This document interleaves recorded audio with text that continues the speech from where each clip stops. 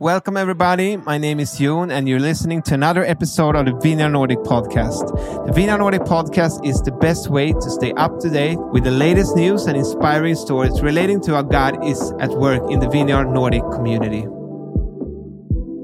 Most people in our churches are actually called to be teachers at school, business people out in the world. My church is also a church that's filled with school teachers. And when I talk to these teachers, my heart breaks because so many children are coming from homes that are broken. And the only time they experience peace or love or care is the 7 hours a day they go to school with their teacher. So God wants to move through our life.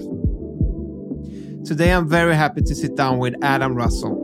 Adam is the National Director of Vineyard Worship US and is also pastoring Vineyard Campbellsville in Kentucky, US. And we got to have a really good conversation where we talked about his life journey, both where he met Jesus in the high pace as God did a lot of miracle and incredible things. But he also shares about harder times in life where he really learned to stay on to God and learn the slow pace of God moving in his life. And in this episode, we're also talking about worship leading. We're also talking about church and how their church in Kentucky, where he lives, really grew when they started to reach out in the city and enable the entrepreneurial people to start businesses and really be a light in the community. So I really love this episode and I hope it will inspire you as well. So let's kick off. So, welcome to another episode of the Vineyard Nordic podcast. I'm here today with Adam Russell, all the way from the US. Very welcome here. Hey, thanks a lot. Good to be here. Some of my favorite people in the whole world are my vineyard friends from the Nordic region. Yeah. Is there anyone you want to say hi to specifically? I have to say hi to Maria and Morten. They were my generous and kind hosts for the moment that I was over in your region at a leadership meeting, and they've just been such great friends to me ever since. So shout out to those guys. Looking forward to maybe seeing them again, hopefully soon. Yeah, hopefully. You were actually supposed to come back, but the corona came and the rest is history. No, the rest is history. That's what happens. But we'll just have to make that happen again. Yeah, that's true.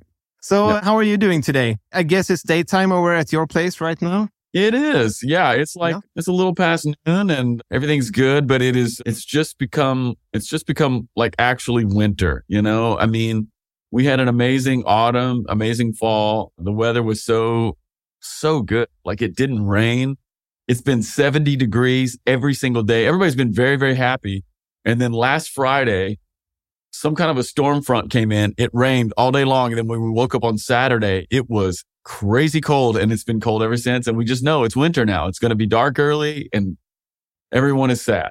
Yeah, and it's the same here. That's my conclusion after this last week. I think now the cold is also coming here. So we just can't escape it. We know it's going to happen and it just is what it is. But we're a little bit sad. Yeah. Tell us about who you are a little bit. We will dig down more today in that. But for the ones that doesn't know you. Yeah, my name is Adam Russell. And I lead a vineyard church here in Campbellsville, Kentucky. This is a very rural part of the United States. It's more like Eastern, not exactly East Coast, but it's more Eastern than Western. And it's more South than it is maybe North, and very rural, super beautiful. So if you have an image in your mind of maybe Ireland, that wouldn't be totally out of reach. That would be kind of in the zone, but we have more trees here and more mountains than they do in Ireland. And it's really beautiful. My city that I live in is a little town called Campbellsville. It's like 11,000 people. There's 25,000 in the county. And we have a vibrant vineyard community here. So we're not an urban church in any way.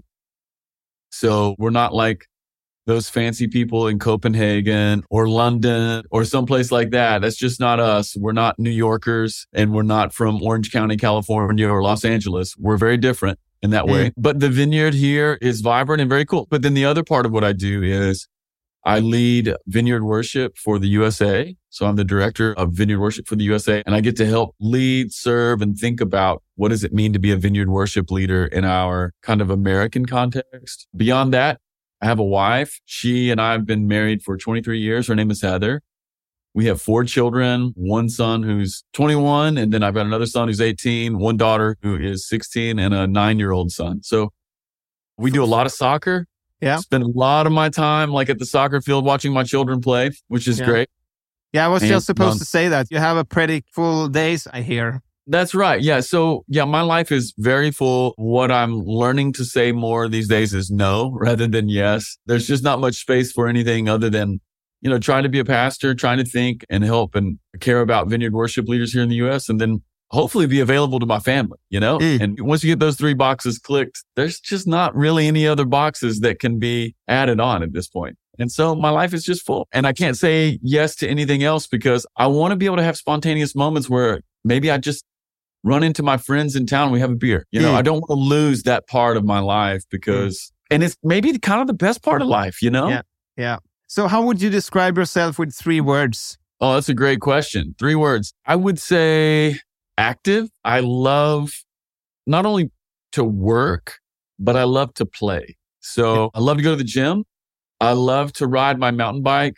I love to get out in the woods and just do stuff, especially with my older 2 sons. So I'd say active. I would say introverted if we were just going to plot this maybe a bit more on the personal scale. I could do the extrovert thing. I can get the energy up. I know how to do that. But, in my heart of hearts, I'm a bit of an introvert. I enjoy my alone time. And so maybe active, introverted, and I'm learning. And there's all kinds of things I'm learning maybe at this stage of my life. I'm learning how to be maybe a little less competitive.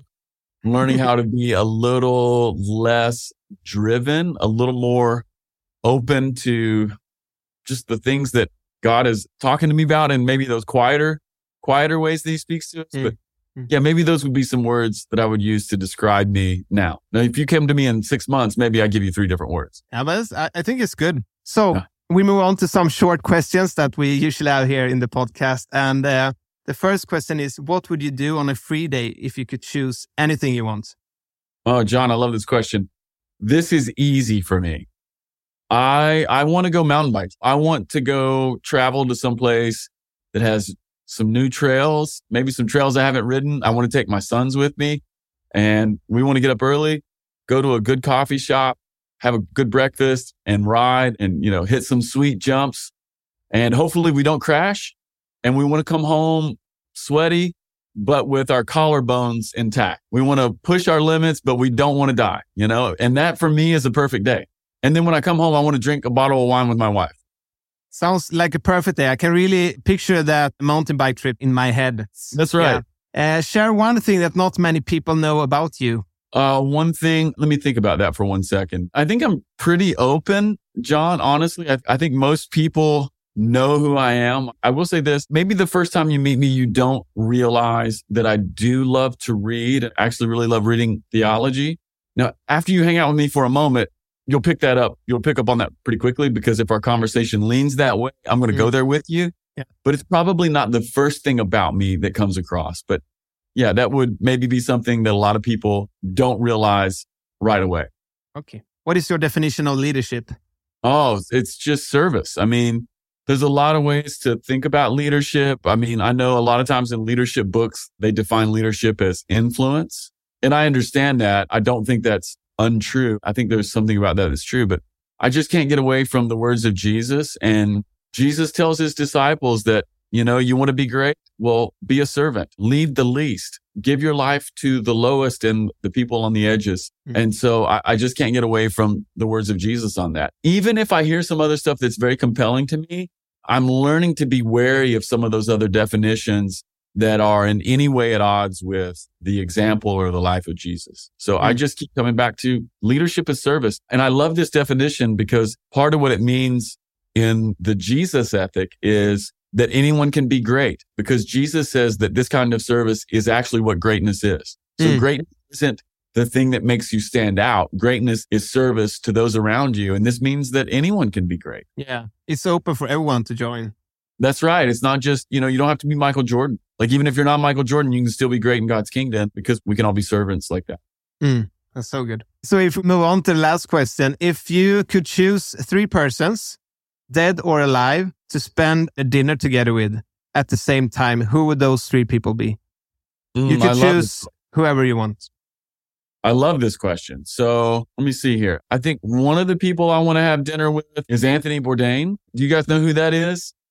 Yeah, he's kind of okay, so this is a weird pick on my part, but Anthony Bourdain was a very interesting food writer in the US, and he had a TV show where he would like travel the world and eat different places and get to know the people and the cultures. And it's super influential here in the United States. And his aesthetic is not what you would think. So Anthony Bourdain definitely has more a rock and roll aesthetic, definitely kind of a bad guy in many ways and super hilarious. But I'd want to have dinner with Bourdain. That would just be, yeah, I gotta have this guy around. And then I probably want to hang with some sports guys, probably a little bit. Yeah. So I think I want to have, do you have some Kentucky Star?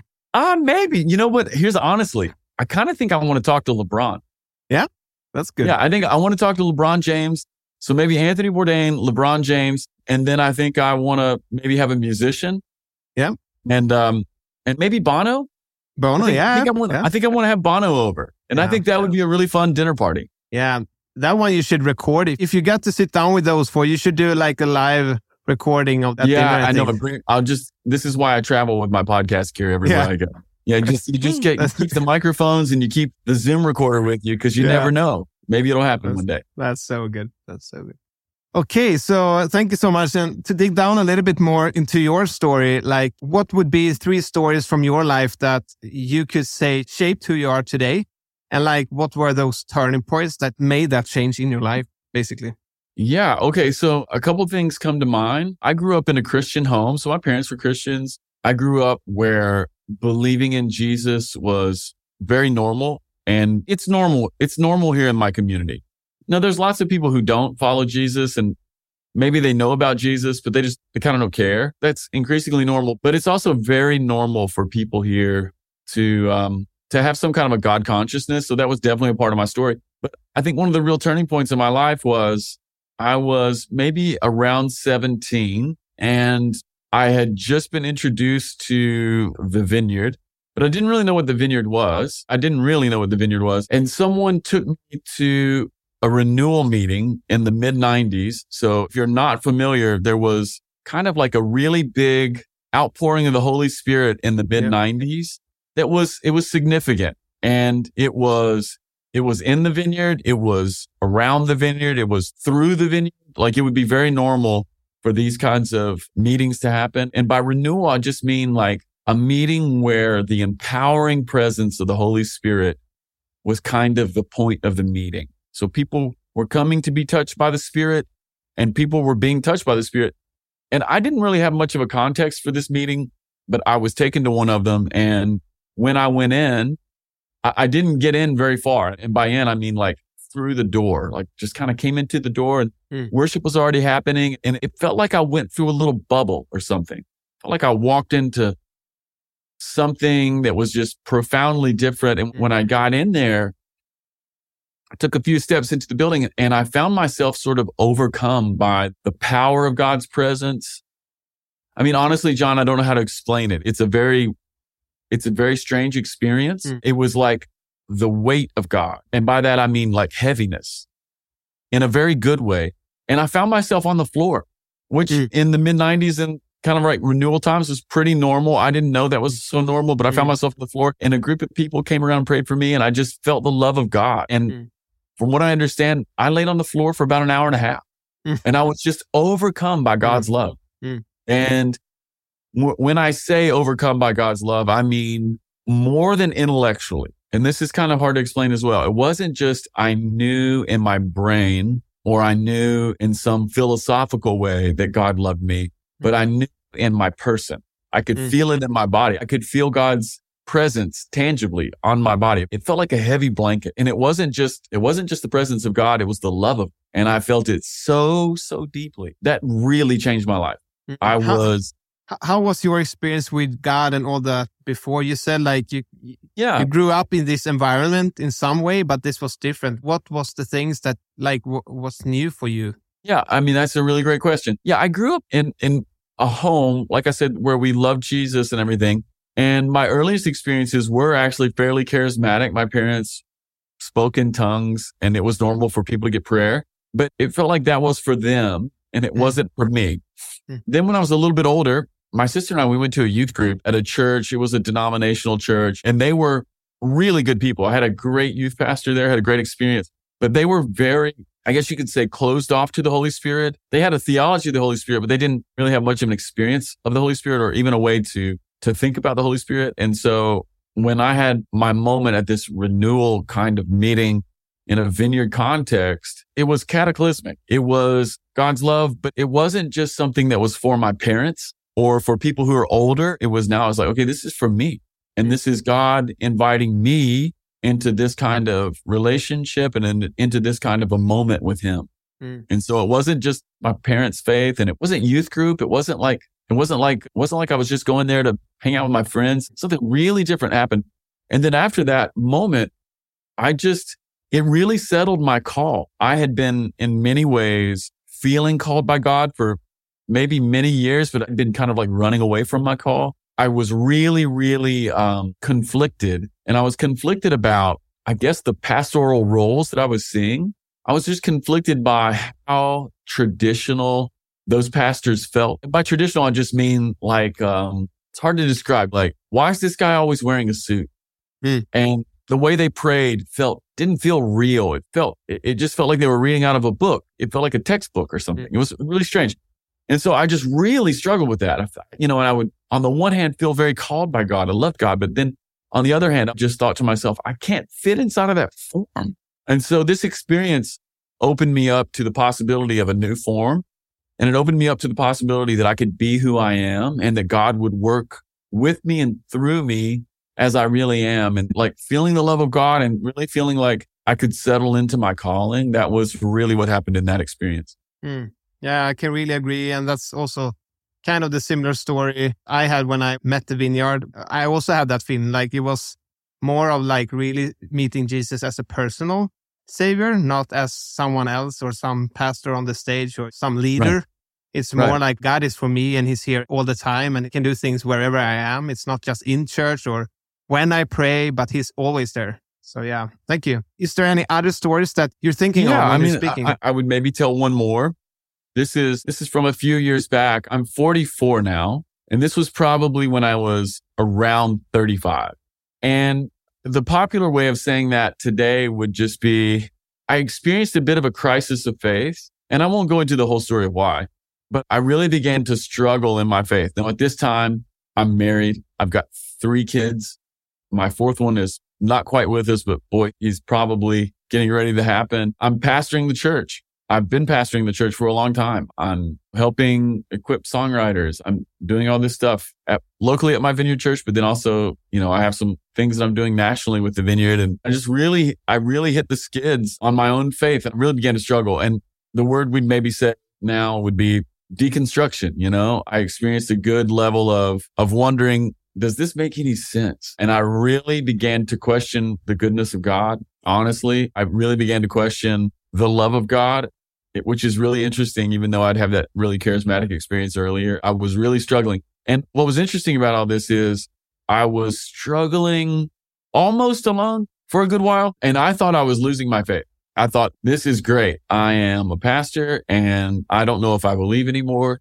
And I'm getting up on Sunday mornings and I'm preaching and I'm not sure what I think about the text or God or anything. And I finally got desperate enough, and I won't even use the word brave. It was simply desperation. I finally got brave enough to let a person or two into what was actually happening in my life. And I began to share, and I met a man named Dave Nixon. And Dave is kind of like a spiritual director type guy. And he's in the Vineyard, and a very cool guy, one of my favorite people. And I'm sharing just a little bit of where my head and my heart is. And Dave kind of starts laughing. He says, Adam, this is probably just the beginning of you being a real Christian. and those words landed on me with so much hope, because I was like, what do you mean? I was thinking, I'm really struggling. I don't know what I think. And he's like, not everyone, but lots and lots of people who walk with Jesus long enough eventually really get their faith challenged. And he kind of walked me through a couple people, not only in the Bible, but people in church history. And he just showed me how in some instances, not everyone, but in some instances, this is the disciples' journey to really dig into who we are.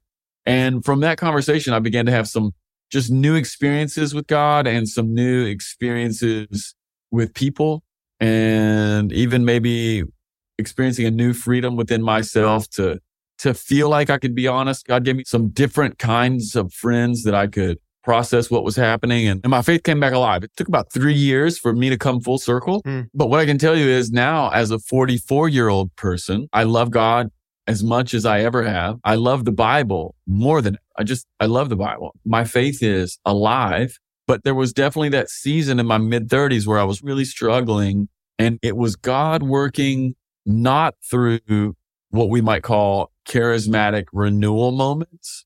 In fact, it was the opposite. It was God working through questions. It was God working through like spiritual direction type relationships, listening friendships. And it was God coming to me in the quiet and God coming to me in ways that were slow and not obvious. And so part of what's happened in my life is now I have an imagination as a 44-year-old person for what we might call the fast work of God and the slow work of God.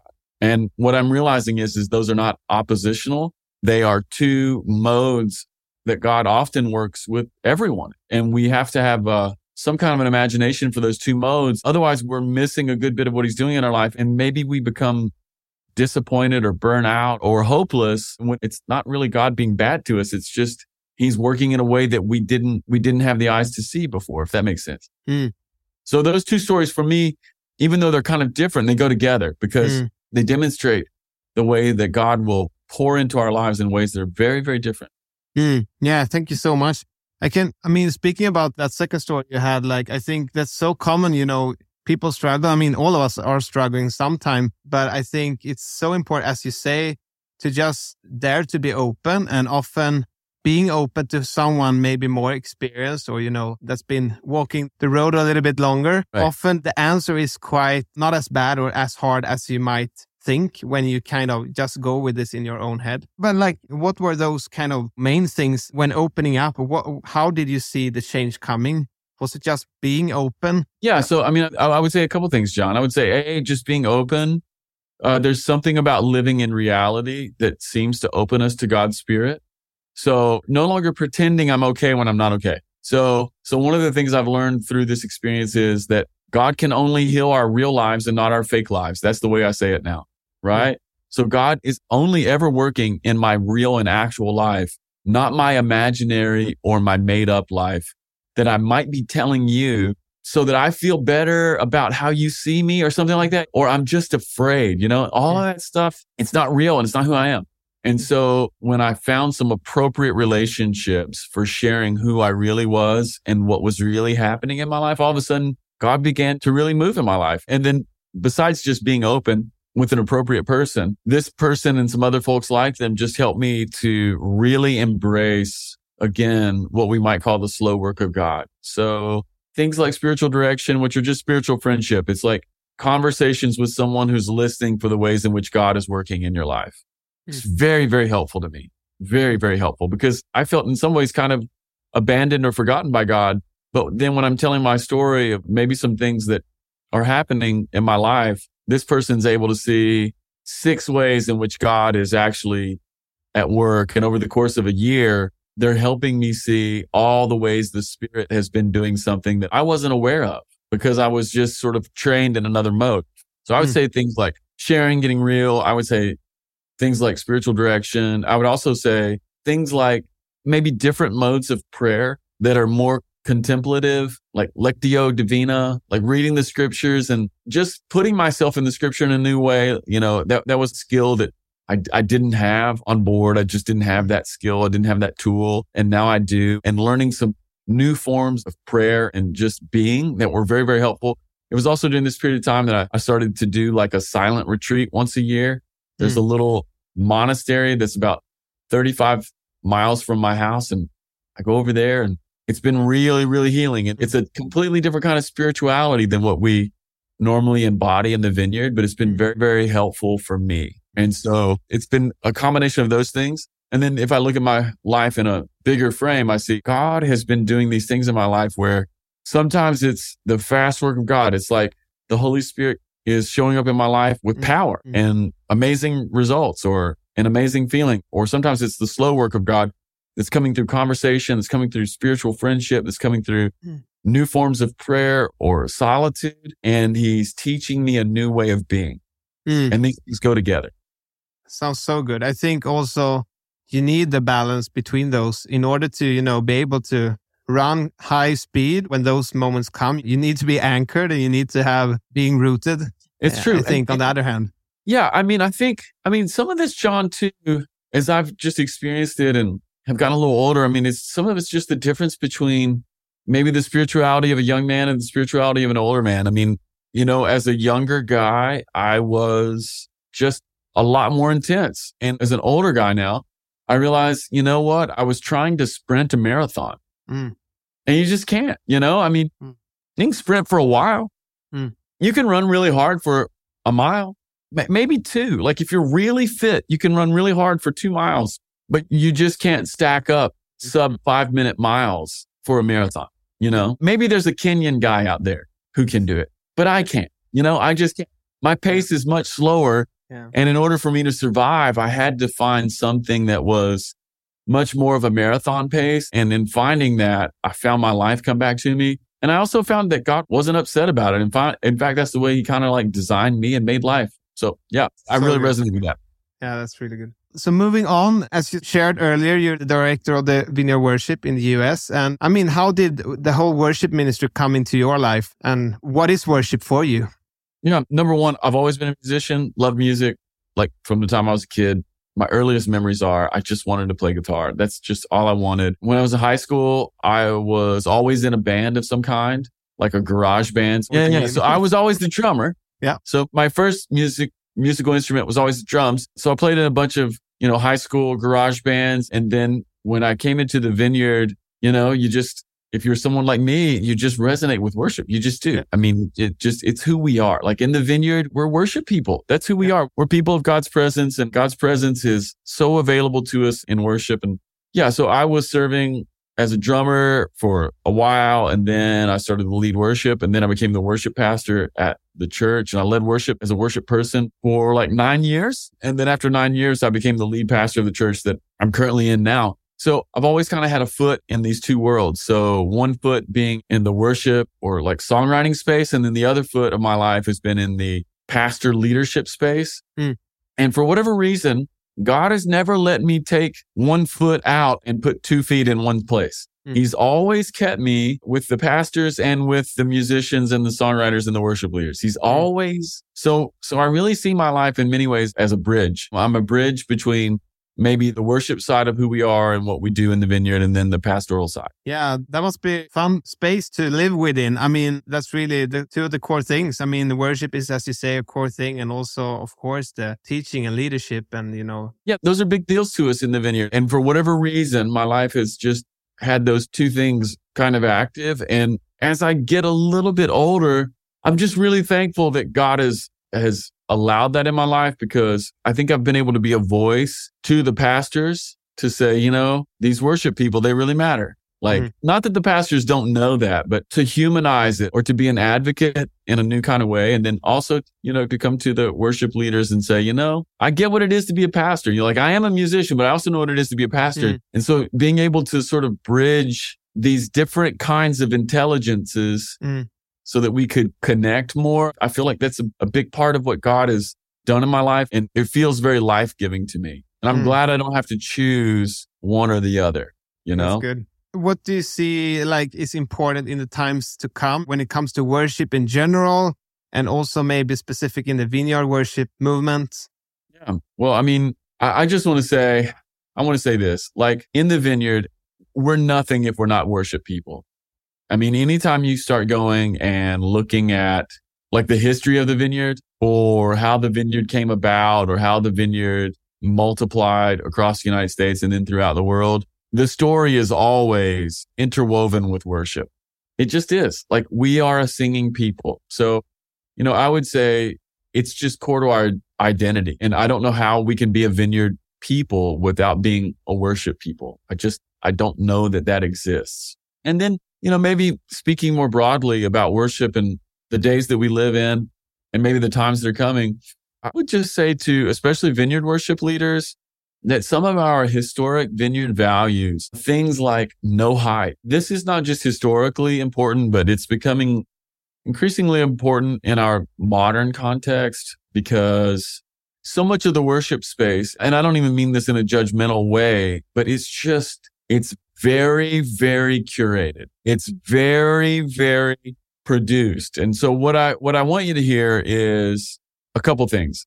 First, what I don't want you to hear is Adam is saying like, we shouldn't care about doing things well, because of course we want to do things well. Let's do things as well as we can, But I also want to say that our image in worship, or the way that maybe a modern online life has gotten us all to become individual brands, or the way that we curate our moments and it kind of becomes a highlight reel. I'm very concerned about how that touches things like worship, because it pulls some of the authenticity out. And I think one of our vineyard values is no hype, and it's to be authentic. It's to be a real people. Like, I hope that vineyard worship leaders, when they're leading from their authentic self, and I hope that when people experience us as leaders in the vineyard in those worship moments, I hope they're experiencing people who are real, moments that are real, and it's not like manufactured, if that makes sense. So I'm really emphasizing that because, the worship industry now, it's geared towards maybe big conferences and records, and all of a sudden you can be seeing an entire world that's very manufactured. And I'm not sure that helps us. So I would say to vineyard worship leaders everywhere, that thing about authenticity, realness, leading from a real place, being who we really are, no hype. Of course, we want to do well, play well, sing well, of course, not manufacturing moments. I would also put this word in here, John, waiting and patience. The best worship and stuff that I think is really, really, truly vineyard it's worship that is facilitating connection and communion between God and his people. The point of worship is not that simply everybody in the room would sing. That's like step one. It's a good step, but that's not the point.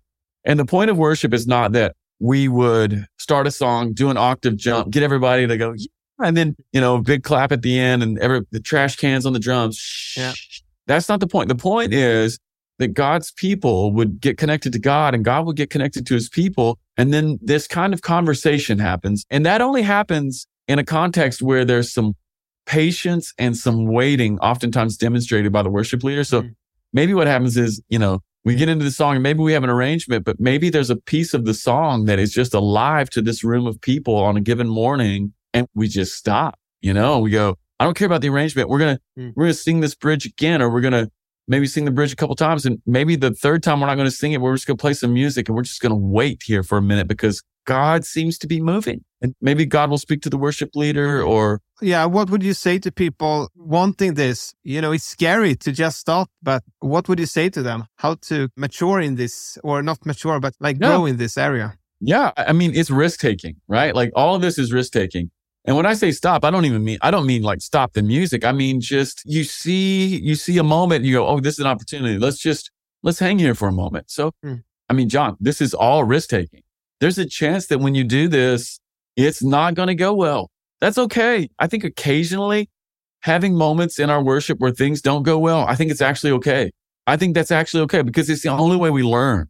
No one learns how to be a good preacher by winning all the time. You don't. In fact, when you first start preaching, you're going to preach a lot of bad sermons, or moments that are going to be like awkward and you didn't know how to find the word or the connector, or the story was weird, or, when we're learning how to do ministry, sometimes our prayers are clunky, or maybe we're, and the only way we learn is by reps. Yeah. So you would say the best tip is to just try and risk. Yeah. Yeah. It's a risk, and sometimes it may go amazing. And then sometimes maybe it just won't be as amazing. And that's okay. In the moments when it's not amazing, I think it's always good to go to your leaders and go, hey, I tried something. It wasn't amazing. How did you guys experience it? And then try to maybe do a little autopsy on the moment to go, why was that not amazing? Was it not amazing because I got filled with anxiety and I just kind of freaked out and I forgot the chords, I just got my brain just turned off. It was and I couldn't remember that the next chord was E minor. Was that what it is? Was it something else? Was it I wasn't communicating with the band well? Did I know where I wanted to go, but no one in the band knew where I wanted to go? Do I need to learn how to lead in those moments better? And if that's the case, well, then that's a different kind of conversation. So it's giving yourself permission to have some conversations that might be a little bit uncomfortable, but they give us self-knowledge, right? Like they give us a new kind of self-awareness so that the next time we're in this moment, we can plan for it better and we can learn how to lead through that moment better. Or maybe my brain didn't shut off and maybe I did remember that the next chord is E minor and maybe I did communicate with the band really well and they nailed it with me, but I didn't really help the room. Maybe I haven't learned how to pastor the room. Maybe I haven't learned how to say to the room while we're playing some music, hey, we're just going to hang out here for a moment. I feel like God is with us right here in this part of the song. We're just going to wait on him. Why don't you put your hands out in front of you? It's just a posture of being open to God and saying, my heart is open to you, God. And we're going to wait here just for a moment and we're going to sing it one more time. Everybody lift up your voice, one voice church. Well, we just didn't know how to lead the room. You hear what I'm saying? But we only learned this by trying and maybe we failed. And then we have some conversations afterwards that are a little bit uncomfortable. And then we get some new self-knowledge. And then the next time we go back, we can grow as a leader. Yeah, that's so good. Speaking about also, like you shared about being one foot in two different worlds in a way, like in church as a pastor, but also in the worship ministry. And I remember you from a couple of years ago when you visited our leadership summit, where you spoke about your church and how you made this active move into the city. Maybe you can share about that process you did and what was the background to the kind of move you did as a church to reach the people there. John, it was probably a bit more intuitive than it was super intentional, especially at the beginning. Our church has always been a place of like musicians and artists and creatives. We've just always been a church of like musicians and songwriters. And then somewhere along the way, God began to touch people who were not musicians and whose brains just work different, but the entrepreneurs among us. And there just began to be a lot of momentum around this idea that God was calling people to pastor our community, even if they weren't on staff at the church. Like God could use teachers to pastor the community. God needed pastors at school. God is looking for people to take his kingdom into every place. So, some of it was just kind of like intuitive like that. But then I also remember there was this moment where we were teaching this series out of Isaiah. And there's that passage in Isaiah. Even Jesus quotes it. He says, the Spirit of the sovereign Lord is on me to bring good news to the poor. This passage out of Isaiah. But then in verse 4 of this passage, it was really highlighted to us as a little church community.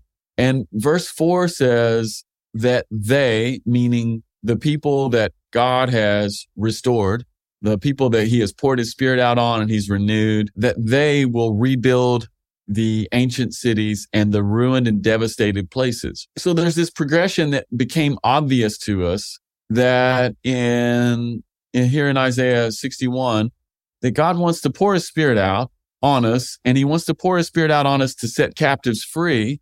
But what he wants to really do in the end is he wants this community of freedom, people who used to be captive, this community of freedom and God's kingdom. He wants us to move out into the cities and to look for places that are ruined or devastated and to do the renewal work. Like the things that were happening inside of us, God would like us to do it on the outside of us. That was basically the thought. I mean, I think that's the scripture, and it kind of hit us like, wow, this is an invitation from the Holy Spirit for ourselves to be renewed on the inside in our hearts, to give our lives to God, but then also to go, okay, we've done that. Now let's look outward and go, where are the places in our city that are like our hearts used to be? And one of the things we recognized right away was Main Street in our town. It's like the oldest part of our city. It's like the historic part. It's really old.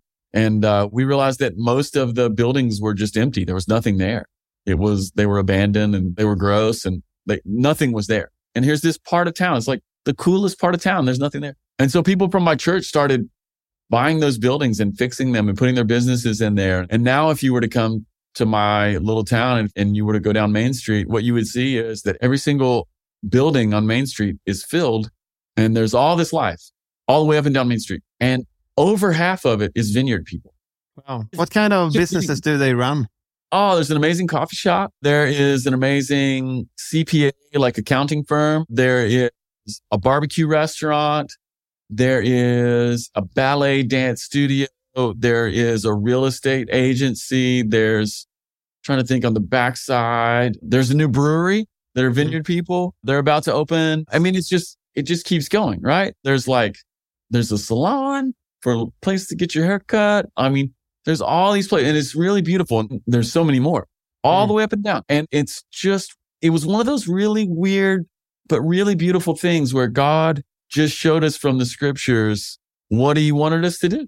It was just like a little invitation. Hey, the things I've done in your heart, now go do that for the city. It was literally that simple. And of course, it was more complicated than that. But in terms of the light coming on in our minds, that's the light that came on. Sounds so good. I'm so inspired to hear that it's also, in a way, it's normal businesses. It's not like, we do Christian ministries. It's like you take care of people's needs in their everyday lives. Through that, you can just show another mentality, or you just can be open with your faith, or you don't even need to put up a program with Jesus marked on a stamp to be his witnesses in the city. I think it's so good example of just doing that. Yeah. And what's funny is people caught on real quick. They were like, oh man, what is the common denominator between all these things that are happening on Main Street? They're like, oh, they're vineyard people. They love God. And they love people. That's it. I mean, and people started catching on. They're like, oh, that's interesting.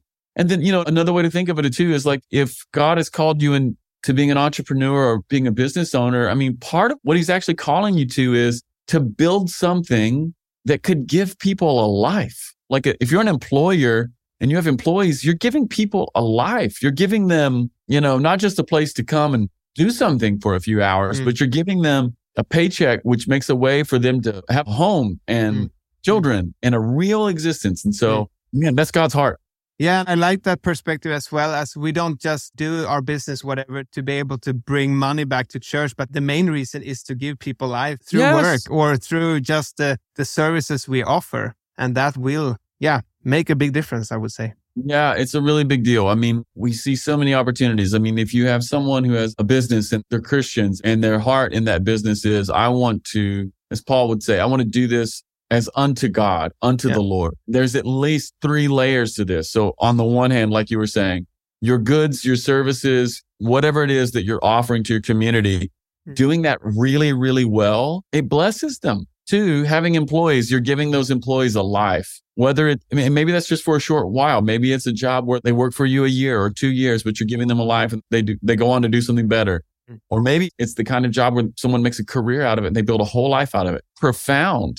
Imagine to be a person making room for that to happen. Myself, I'm part of a new start organization here in Sweden where we actually want to speak and enable more young people with entrepreneurial mindset or the giftings, like how can they be released in serving Jesus fully? Because what we have seen a lot, also when we speak to young people, is like, we never talk about this in church. It's the typical roles. Otherwise, you can go somewhere else and, do your career, bring back money to us, serve coffee on Sundays. But instead of that, like, how can we actually train these people to go out and do what they are best in and serving God and seeing that is what it is to serve God, I would say. Yeah, I mean, here's the thing, John. Some of the people who are listening to us are called to be pastors and leaders and worship people, youth pastors or children's workers. Some of the people who are listening to us are called to that. But most of the people who are listening to us today are not. Most people in our churches are actually called to be teachers at school or the university, business people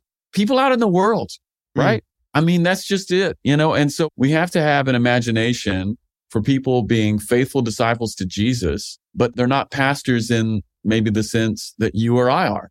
And that's great. And we need more of it. I mean, my church is also a church that's filled with school teachers, like elementary little kids, And when I talk to these teachers, my heart breaks because so many children are coming from homes that are broken. So many children have parents who are addicted to drugs, or they just have really unstable, really bad home lives. And the only time they experience peace or love or care is the 7 hours a day they go to school with their teacher.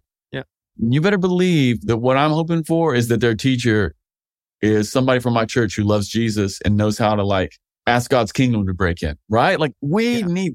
So I just have a huge imagination for people being entrepreneurs or pastors. What God wants to move through our life.